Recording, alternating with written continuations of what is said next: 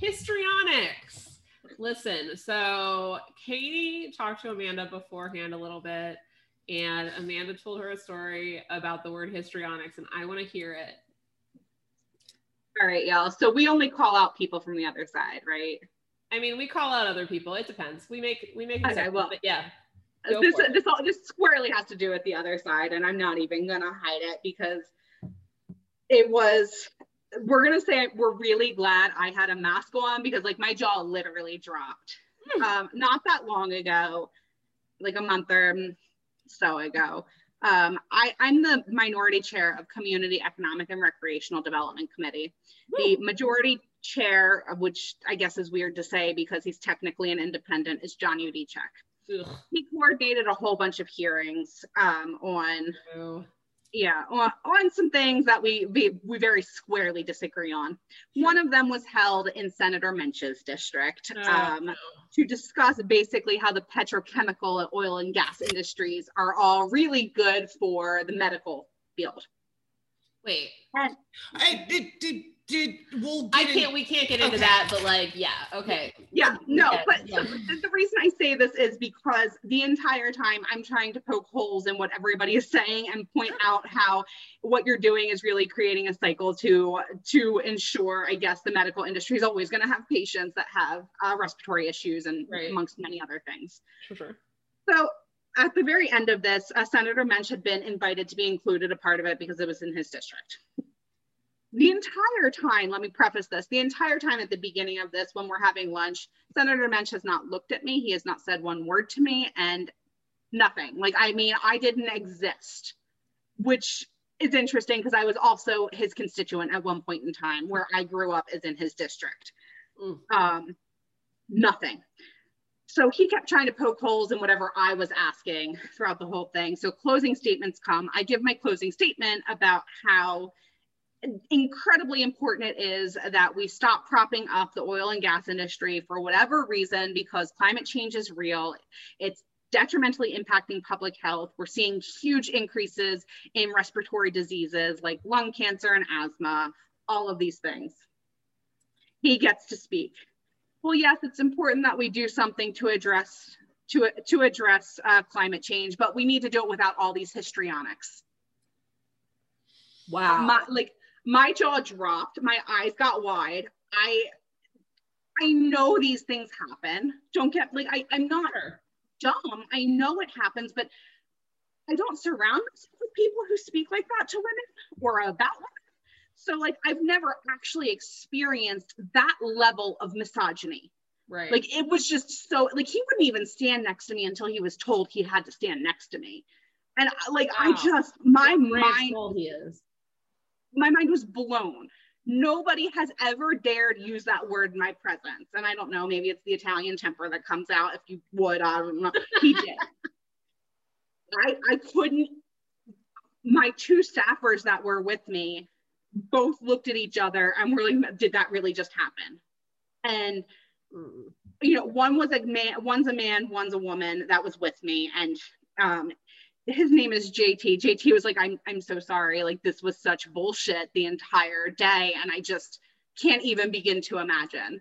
Sarah was with us as well. And she just gave me a hug because I started to cry in the bathroom afterwards because I was just at that level of emotional turmoil of the way I had been treated the whole day. And to use the word histrionics, right. Please, like, I have never met somebody that clearly hates women as much as this man and the way he treated me. I don't care that we're on opposite sides of the aisle. I'm still your colleague and we're in a professional setting. Treat me with some amount of decorum. What you did that day was not okay. And I will make it a personal mission to make sure that he is not reelected because that is not how you treat people. And I mean, that's only a fraction of what Katie Muth went through. I mean, we all know what's happened because, you know, what he said about her, like. That was the hot mic, right? Wasn't that him? The shooting daggers out of his eyes or whatever. Okay, I wasn't sure. You said the name and I was like, I feel like I know him for being evil, but I don't remember what evil it was. I think was he on our brackets? I don't remember. I think so because there aren't as many senators. So I think he was in like the he got knocked out early though. Yeah. People need to know more about how horrible Bob Mensch is I think no, I just never in my life. And like I said, maybe I just don't surround myself. I called my older brother still lives in that district. And I called my older brother and I told him what happened afterwards. And I was just venting to him. He's somebody I feel very comfortable turning to. We have a very good relationship. My brother was like, I'm going to write that fucker. I was like, please do, because that, like, it is 2021. You do not speak to women this way. Like, I don't know what else to tell you. Like, who at this point doesn't even know the history of the word histrionics and hysteria, and women who were committed to quote unquote medical centers, state homes, etc., because they weren't behaving properly at home because it was histrionics, hysteria. Yeah. Fuck that noise. Yeah, I mean, truly, we're not going to go over it because if you're listening to our podcast, you probably know. And if you don't know, you can Google it. And if you don't know, you should Google it. We're not Googling it for you. And I will tell you right now, I'm probably more heated in talking with you guys because I'm so much more comfortable in this setting than I was in that setting. Oh, yeah, of course. So, like, if you're like, I have more emotion to what I'm saying now than I did then. And he used the word histrionics. Like, kiss my ass. You were also in a professional setting. Right. And at what point, and like, I think we've all been there as professional women who kick ass in their fields, like, we always have to think in the back of our head, like, what is professional? Who is the real me? Am I coming off as overly aggressive? Am I too assertive? Should I smile more? Do I make enough eye contact? I usually don't, by the way. Yeah, same. Yeah. I'm too assertive and I need to smile more, so. I'm going to make it my personal mission every time he speaks to send him an email and just be like, I don't understand why you were like getting so dramatic. Like, do you just need attention? Like, did someone not love you when you were a child? Like, what's wrong with you? Every time he speaks. This is my new mission. Yes. Well, and it's not just that, but like, you look at, I'm not going to a name, but you look at events from approximately 6-7 months ago and people whining and complaining. And I'm like, you know, men are really too emotional to hold office if they're going to do things like go storm the fucking Capitol. I'm sorry, too emotional to hold office. Do they need a timeout? Like, do they need to like take a few deep breaths and, you know, like maybe, I don't know, they need like a yoga room to do that in or something? Men get triggered. I don't know. And listen, let me tell you, here's a thing that I thought was like crazy when Katie mentioned it to me. And I think it's just like emblematic of how freaking petty Republicans in the Senate and House are. We didn't pass a resolution confirming that Earth Day was April 22nd. Are you kidding? And like, listen, this is my shit.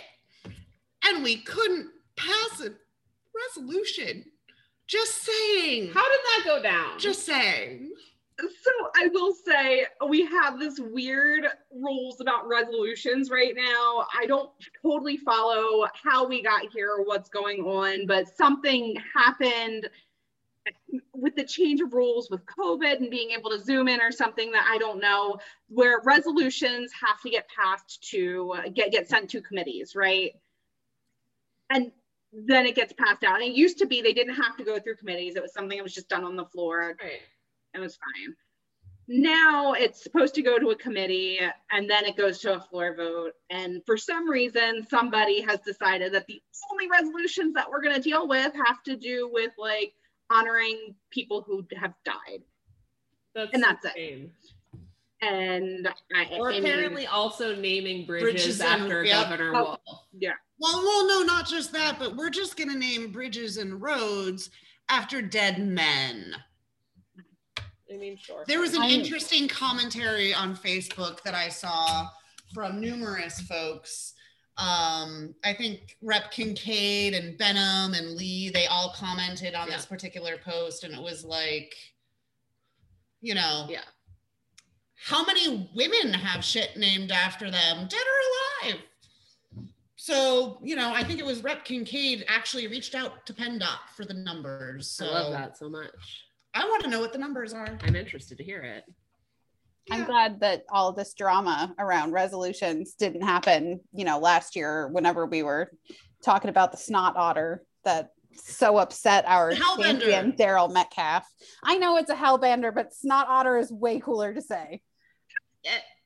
It is. I just remember that Metcalf voted no on that, and I went on a Did he? tirade that He day. did. Yes, he did, out of principle. I'm like, oh, fuck How you. to principle? That's what you're gonna have a principle about? A fucking You're gonna have a lizard principle thing? about the Hellbender? Of all It's a things. giant salamander. How do you not love that?